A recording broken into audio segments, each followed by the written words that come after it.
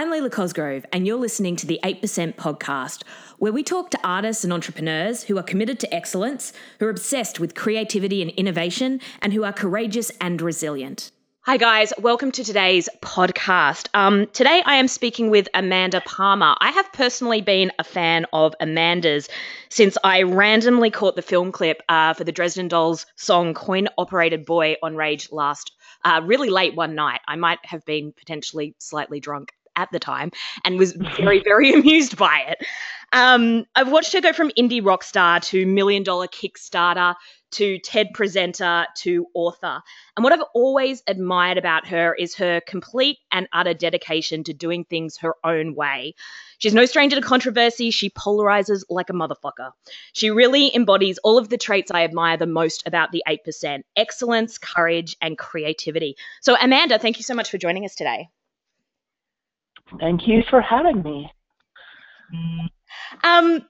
For those who don't know your story, for me, I think one of the most interesting parts of it and where I'd really like to start is a little while back, you had a fairly public breakup with your record label and basically decided to go your own way, do your own thing. You now have like your own office and staff. What kind of made you decide when that all went down, what made you decide to go the route of doing it yourself rather than just going and signing up with another label?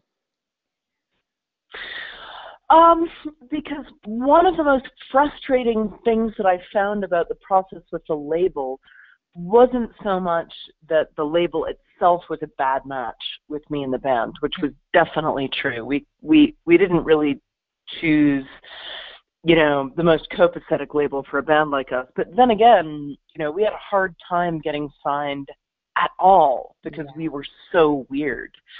And, I sent out a package to any and every indie label that you can think of, and they all kind of looked at us and said, no, I don't think so.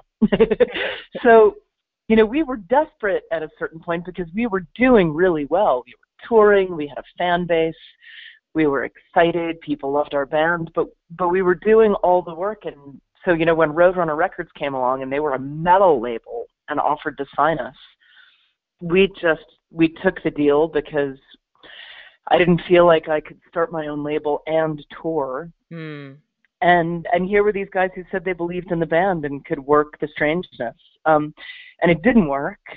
But I also learned that, you have to remember what year this was. This was around 2004, 2005. And we were just getting the first taste of being able to release music without a label. It was just the dawn of when you could burn your own CDs and you could put a clip up on the internet. And I just sort of looked at the whole situation and thought, I could go try this with another label, but I'll never have complete control. The only way I'll have complete control is if I just do it myself. And I still look back at that and sometimes second guess myself and think, if I'd signed with a label, I wouldn't have had all this drama with staff and hiring and firing people and having to have an office and, having to make all these decisions and having to learn about printing CDs and vinyl and breakage and problems and, and I might have been more successful or more famous or more admired by the hipster community because I would have actually been sort of legitimized. But honestly, I would never go back and redo it because I've really forged my own path. And I've never felt as grateful until recently with the Patreon, where I just get a fucking idea and I do it. And then I get another idea and I do it. And if I get an idea and I don't want to finish it, I don't have to. I don't have to do it. I really get to just totally call the shots and get paid. And, and the thing that worried me the most was sort of just being in an echo chamber of fans. But then I put the David Bowie release out a couple weeks ago, and it spread far beyond the fan base. And I looked at that situation and I was like, this is so awesome. I never could have done this on a record label, not in a million years. Not even if I were on the coolest record label on the face of the planet, could I have put out an album in 10 days. Yeah. They just wouldn't have let me. Totally. So it's funny looking now at the situation that's happening with Kesha. Oh, because totally. Yeah. Part of the reason I was lucky is because I wasn't famous enough to be that valuable to a record label. Right. I wasn't covered. I didn't have a price tag on my head of millions of dollars. I wasn't worth very much. From a purely capitalist point of view, I wasn't worth very much to that label. And for me to fight to get off, they were a little grumpy, but they were also like, Amanda Palmer's not going to make us very much money. Yeah. She's not a pop star. Sure. She doesn't have a hit. And that's the problem. A lot of people have been asking me about Kesha and why I haven't been more outspoken. And, she's really in a scary and tough situation because she is so valuable, because she is a pop star. Yeah. And everything changes once you're a pop star and not an indie rocker who's making, thousands of dollars instead of tens of thousands, hundreds of thousands, or millions. It really changes the game. Yeah, absolutely. Absolutely. I love what you're saying there, because I think that something I see, and we work with both like entrepreneurs, and we do work with a lot of artists, with a lot of, whether it's like musicians or visual artists and stuff, tend to be quite attracted to us, I think, because both me and my husband come from kind of an arts background. And something I find is how often artists feel like they have to sign away their lives, their work. I mean, in the case of Kesha, it feels like her soul in order to be successful. And partially because of the money, and partially, I think, just because they're afraid of the business side of things, and they're afraid of having to learn that, and they just want to focus on their art and do that. But then I think Kesha, again, is that perfect example of, what are you giving up in return for it? What are you letting go of in return for it? Not only creatively, but also, in terms of control of your own life and, control of your own body. Yeah. I mean, I think there's a rude awakening that happens with everyone who signs up to be a pop star. From Lady Gaga to Kesha to you name it. You go in very cavalierly. Everyone thinks you're incredible. You're sort of on your way up. You don't really pay attention to the contracts and the money, because it doesn't matter, because you're famous and, money is sort of being thrown at you until the day it doesn't work. Yeah. And I know that certainly happened with Lady Gaga. And I know, it's clear to see it's happening with Kesha now. And you really do kind of sign a deal with the devil, because it works until it doesn't. And when it doesn't work, oh my God, you are so fucked. Totally. Really, really fucked. Really, really fucked if you owe Sony Records 7 albums. Yeah. And they decide that they're going to shelve you. They decide that they don't like your direction. They decide that, you name it. They have all the control. Yeah. And you don't realize how stifled you are until you decide that you don't want to play exactly the game that you signed up to play. And it's infuriating. And I'm so lucky I got off. I mean, if I were still stuck on Roadrunner Records now and hadn't gotten off in 2008, can you imagine what my life would be like and what kind of music I would be making? Totally. What my schedule would be like, what my internet presence would be like. I mean, it would have been a fucking nightmare. What your level of joy would have been like. Like, I think one of the things so many people love about you is just like your unabashed joy. And even when it's hard, like just being out there and being so present and being so you, and your ability to do that would have been completely compromised. Yeah. I mean, and it was. I felt it, everything was sort of all copacetic and great with the first Dresden Dolls record. And although there was this sort of, we could feel the first inklings of maybe things are not quite right here. They don't seem to totally understand us, but whatever.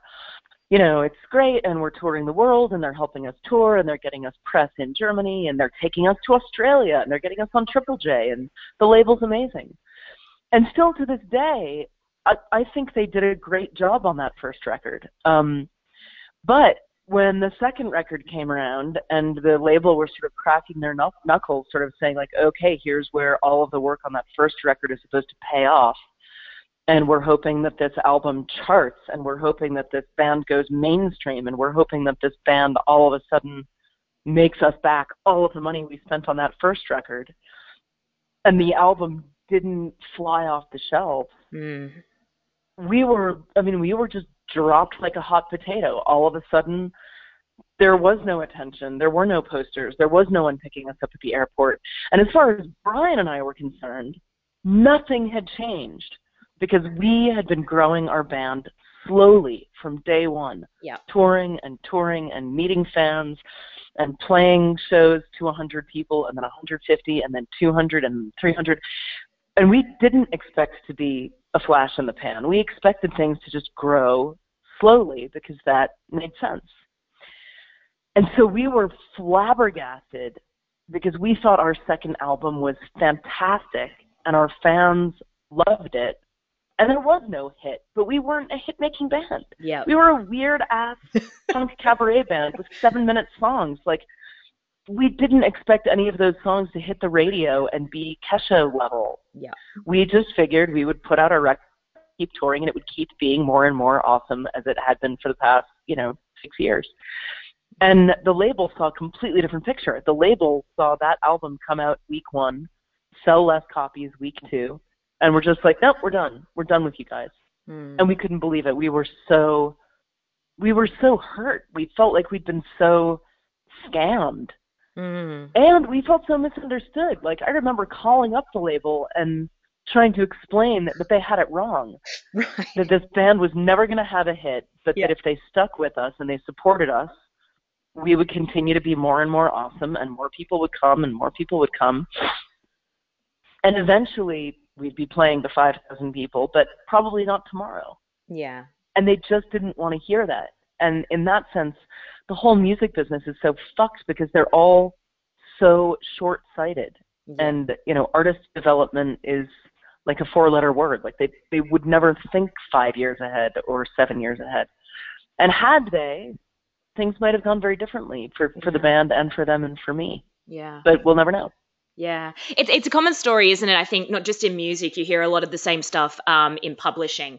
First book's not as much of a hit, and so they just pull all of the marketing and stop really throwing stuff behind them. Like, it's such a common story. And so I guess I look at it being kind of on the forefront of a lot of this digital stuff as being such an old school way of thinking. And like you say, so short-sighted, because it's not the way things are now. It's the record labels and the publishers, we don't really need them for distribution anymore. It's really, distribution's become democratized, and we can kind of go out and do it on our own. So, I mean, in a digital age when things are like this, what do we really need them for? It's a good question. And I mean, I still advocate for artists needing help. Yes. Artists don't want to sit around doing admin all day. Great. It's boring. And it's a waste of time if you really could be spending that time creating. And there are people who are really good at admin, and really good at wheeling and dealing, and really good at marketing, and really good at building websites, and really good at manufacturing vinyl, and really good at all the things that the artist should not necessarily have to do if it's not their skill set. And I think artists will always need help, but it should be help. And this is where the music business really became backwards, because all of a sudden, with scarcity and with printed recordings and the ability to sell an album for $20 to anyone who wanted to buy, walk into a record store and buy it, all of a sudden the artists were sort of in service of the label instead of the label being the arm of the music business that helped the artists. And there were some fantastic partnerships between the music business and some artists, and a lot of artists are really lucky and have fantastic managers and really supportive labels, but those are rare. Those are rare partnerships where you look at the label and the machinery behind the artist and you go, oh my God, this artist is so lucky. They have so much help, and their help is fantastic, and the money is divided fairly, and everyone feels good when they get up in the morning and go to their job. Yeah. Because mostly it's a nightmare, and mostly it isn't even. Mostly it's really, a lot of people out there screwing a lot of people. And, one thing that you said just struck me, which is sort of, this sort of scarcity thing and middlemen being an old school way of doing things. But actually, in the course of human life, it's actually quite a new way of doing things. And if you look way back, someone who's a good artist and a good musician and a good contributor to the village, they wouldn't be expected to just be great today and maybe tomorrow and then we'll dispose of them.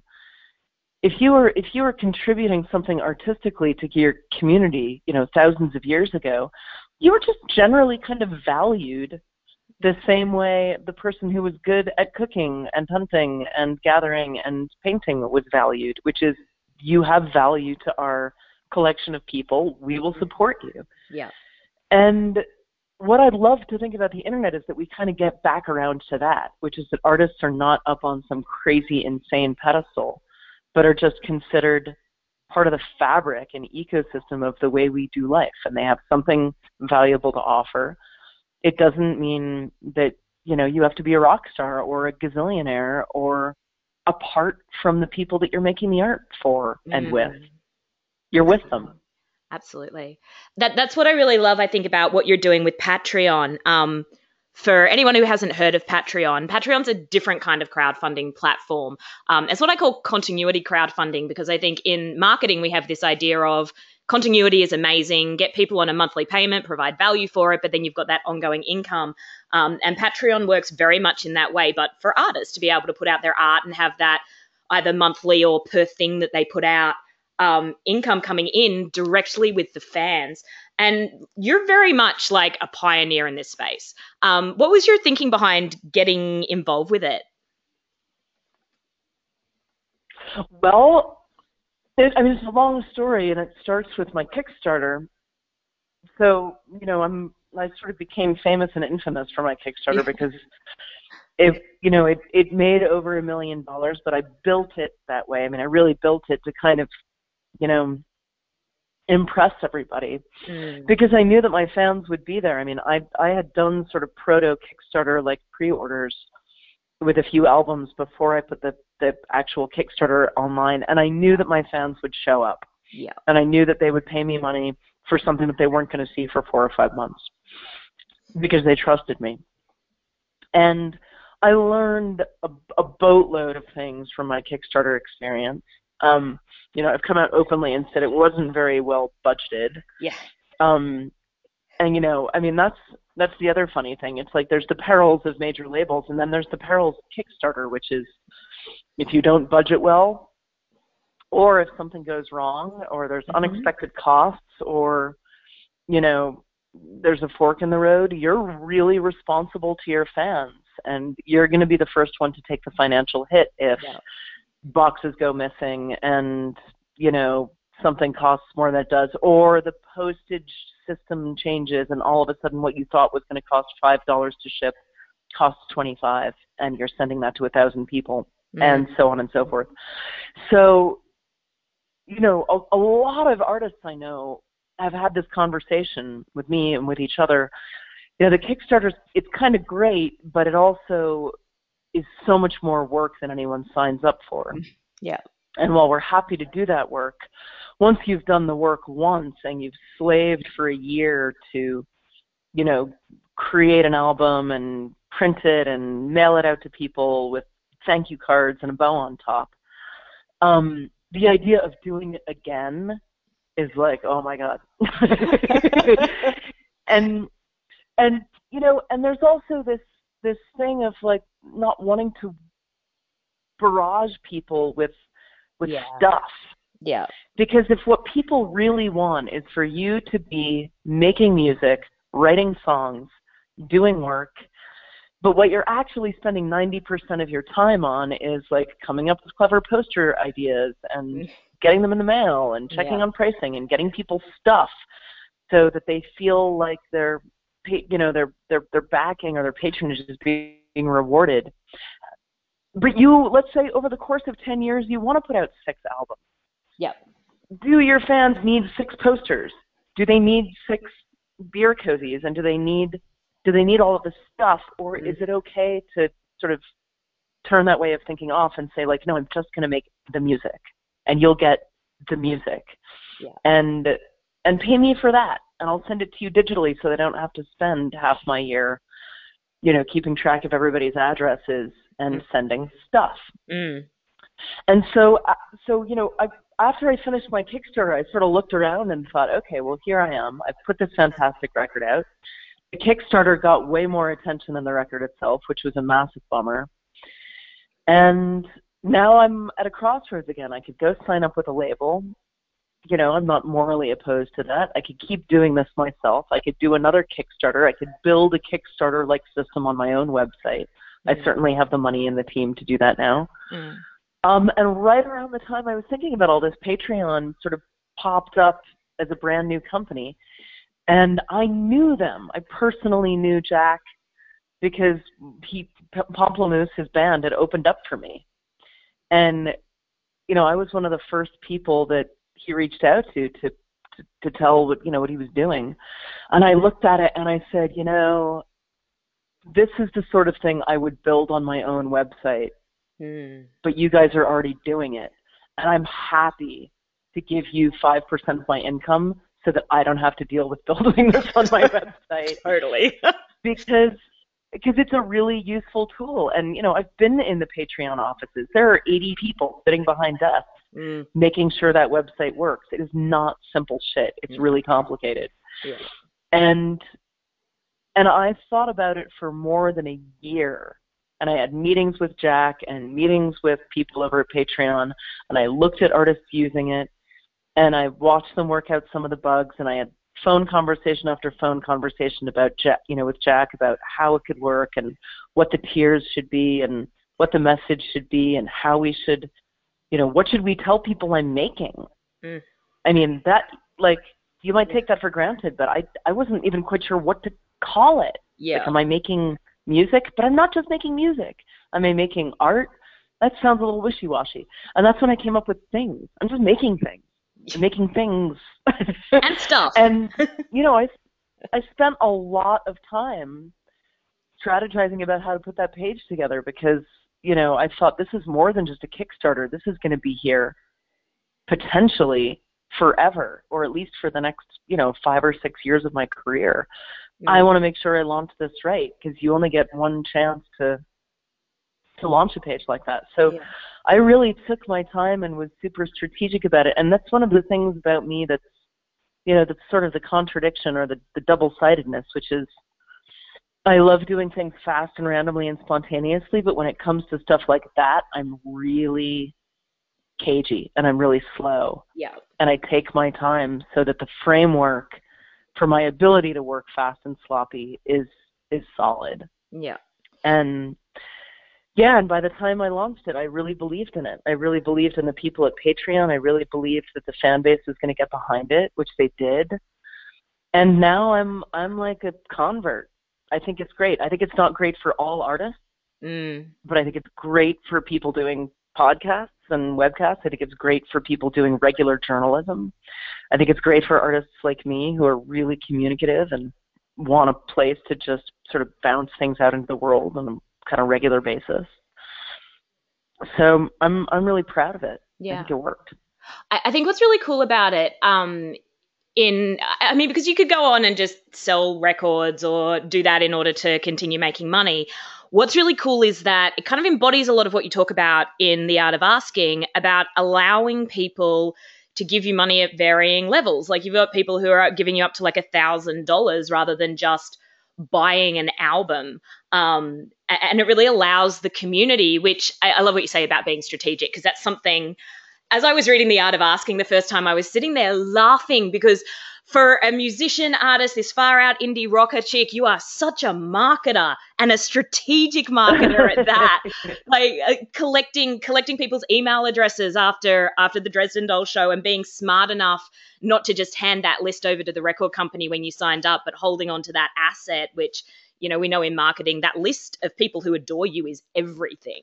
And the work that you put into that to build it up, and then allowing people to do it at whatever level they're comfortable at doing, which I think people struggle with that. I know I've seen other people that I've backed on Patreon who have, you know, a $1 level and a $5 level, and they tap themselves out at like a $100 level. And it's like, but you're not allowing, people will give you more, but you just need to like let go and allow them to.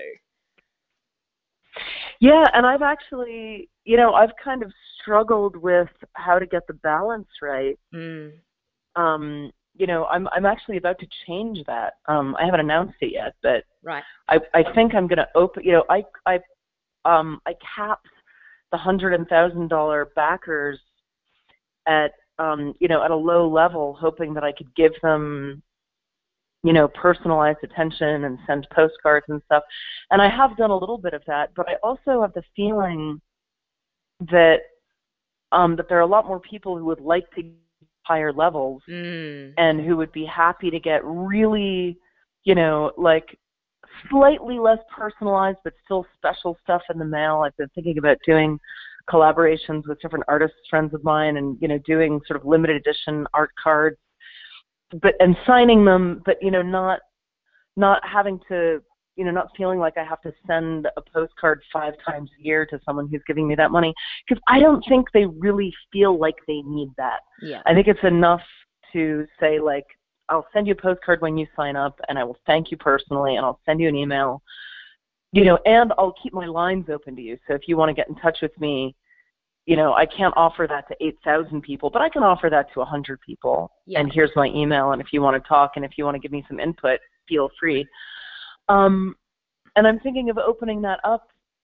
You know, I was sort of 2 minds about it. There was one part of me that wanted to just close it down and just keep and have my highest, you know, patronage tier at $10.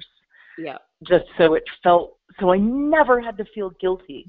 And because there is still this little piece of guilt in the back of my mind.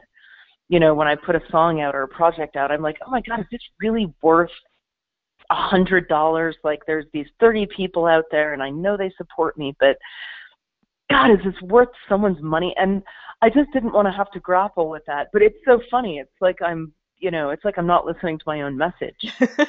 Because honestly, if people felt that way, they would just disengage and they would just take away their patronage. And so far that hasn't happened. So, you know, I really need to believe that if someone's backing me at that amount of money, they're not struggling. You know, they're giving me that money because they have it to give and they want to put their money into, you know, into art through me instead of through giving it to NPR or giving it to the Museum of Fine Arts or giving it to wherever. And I think that's great, but it's like even me, the queen of asking and the queen of let everybody give you money, like even I squirm sometimes thinking about that and kind of need to get over it because like, you know, like everyone gets told when they ask me, I'm like, just take the help. If someone wants to give you $1,000, great. Say thank you. Yes. Totally. Like as a higher level supporter on your Patreon, I would agree with that completely. I think that those of us who kind of looked at the higher levels and opted in at that level were like, you know, we love you, we love what you do, and we're happy for you to take that and run with it and do whatever you're going to do because we wouldn't be there if we didn't trust you in the first place.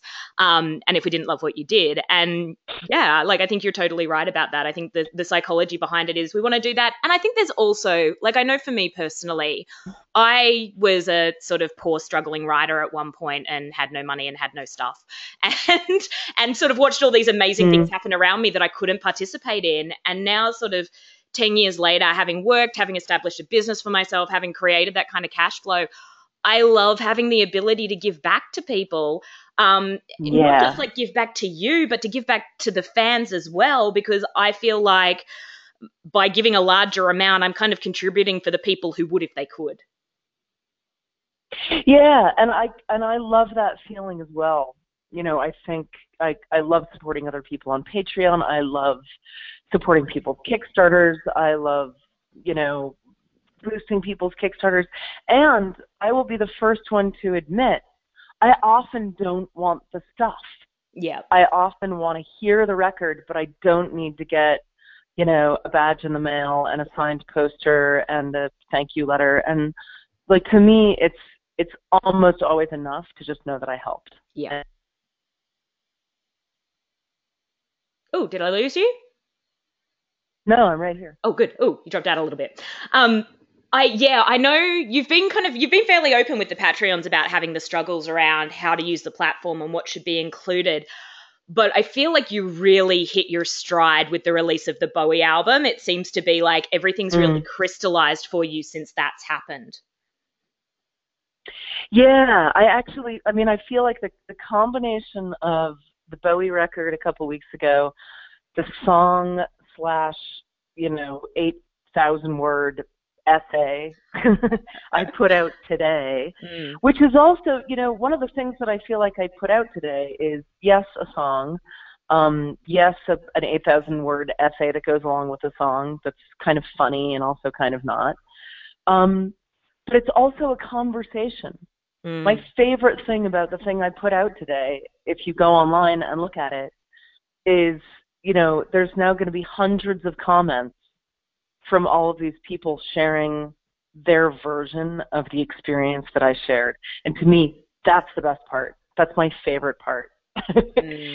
And, the David Bowie album was fantastic, but it's not going to strike up much discussion other than, yeah, it's a real bummer that David Bowie died and his music's fantastic. And there's not a whole much more, a lot more to share. Yeah. But the one I put out today is it's like releasing a conversation and a song. And the song I'm going to put out in a couple weeks, which is the first big production original song that is going out on the Patreon, because I've released a few ukulele songs and the David Bowie, and the song that I put out today was recorded really quickly. And, the song that I'm putting out in a couple of weeks is like a full production with incredible strings, and it's an original song that means a lot to me, and it feels like the first big, real Amanda original thing that's going out on the Patreon. And that's going to be its own unique experience, and see how it goes. And this is the way I wanted it. This is the way I wanted to work. I wanted to make stuff, record it, and then put it out kind of in my own way, in my own time. Yeah. And the only thing that still distresses me a little bit is, the song goes out and that's it. It doesn't go to radio. It doesn't go to, you'll never hear it in a coffee shop. It doesn't have a major label behind it. It doesn't have anybody out there pimping it to get played anywhere. It just is. It just exists, and if it's going to be heard by anybody, it's because somebody on the internet, somebody, in my Patreon or who heard it on Facebook or on Twitter shares it, and that's it. And there's something about that that's very kind of scary and lonely, because that's when, the comfort of the machine behind you and that wand of legitimacy, that being on a label who's like servicing your music to, all of the press and the stations and the machine that, that puts your music out to, people who would otherwise never find it. I don't have that anymore. I lost that with the Dresden Dolls. And I see the difference. I mean, I remember what it was like to have a label behind me and have them be servicing our songs and stuff to radio, and have a whole office of people sending out packages and getting on phones and trying to convince people at Rolling Stone to listen to our record. Yeah. I'm not doing any of that. I'm just having total faith in the idea that if the music is good, people will share it. Do you think there's space for that, like outside of record labels? Do you think there's space for businesses that are that intermediary without the maybe level of monstrosity that seems to go on? Yeah, absolutely. And, at some point in the future, if I stick with this system, which I think I will, I'll hopefully have the resources, once I save some money, because, hopefully more, patrons will sort of come on board, and I will really start having a working budget to have more than just me and my assistant, and a part-time internet team, which is all I've got right now. Yeah. And I'll be able to hire a really great publicist and a really great, music licensing person, and I will be able to create my version of record label, which is people who are dedicated to taking the music outside of our fan cave. But if you look at the David Bowie EP, that just sort of stood on its own. And yes, like I reached out to Pitchfork to ask if they would give it a listen and feature it, and they did. And they put it up, and then all the other music press went, "Oh my God, Pitchfork put it up. We should write about this." Yeah. And people all over the world heard it, listened to it, and loved it, and downloaded it. So, I don't think it takes that much to compete, but it takes a little bit more than a little bit more than I can do right now with the resources that I have. But I don't think it's going to be long until I catch up, and I'm excited for that. I love that. I love that. You're like building your own machine, but an ethical machine that isn't going to like hurt you. It's going to do your bidding, work for you hopefully. Instead. That's amazing. Amanda, thank you so much for talking to me today. You are so welcome. It's been a pleasure. To learn more about Amanda's music, her Patreon, her book, or her TED Talk, or if you'd like to learn more about The 8% and hear other interviews with amazing artists and entrepreneurs, head over to the number 8%.com/podcasts. The 8%.com/podcast.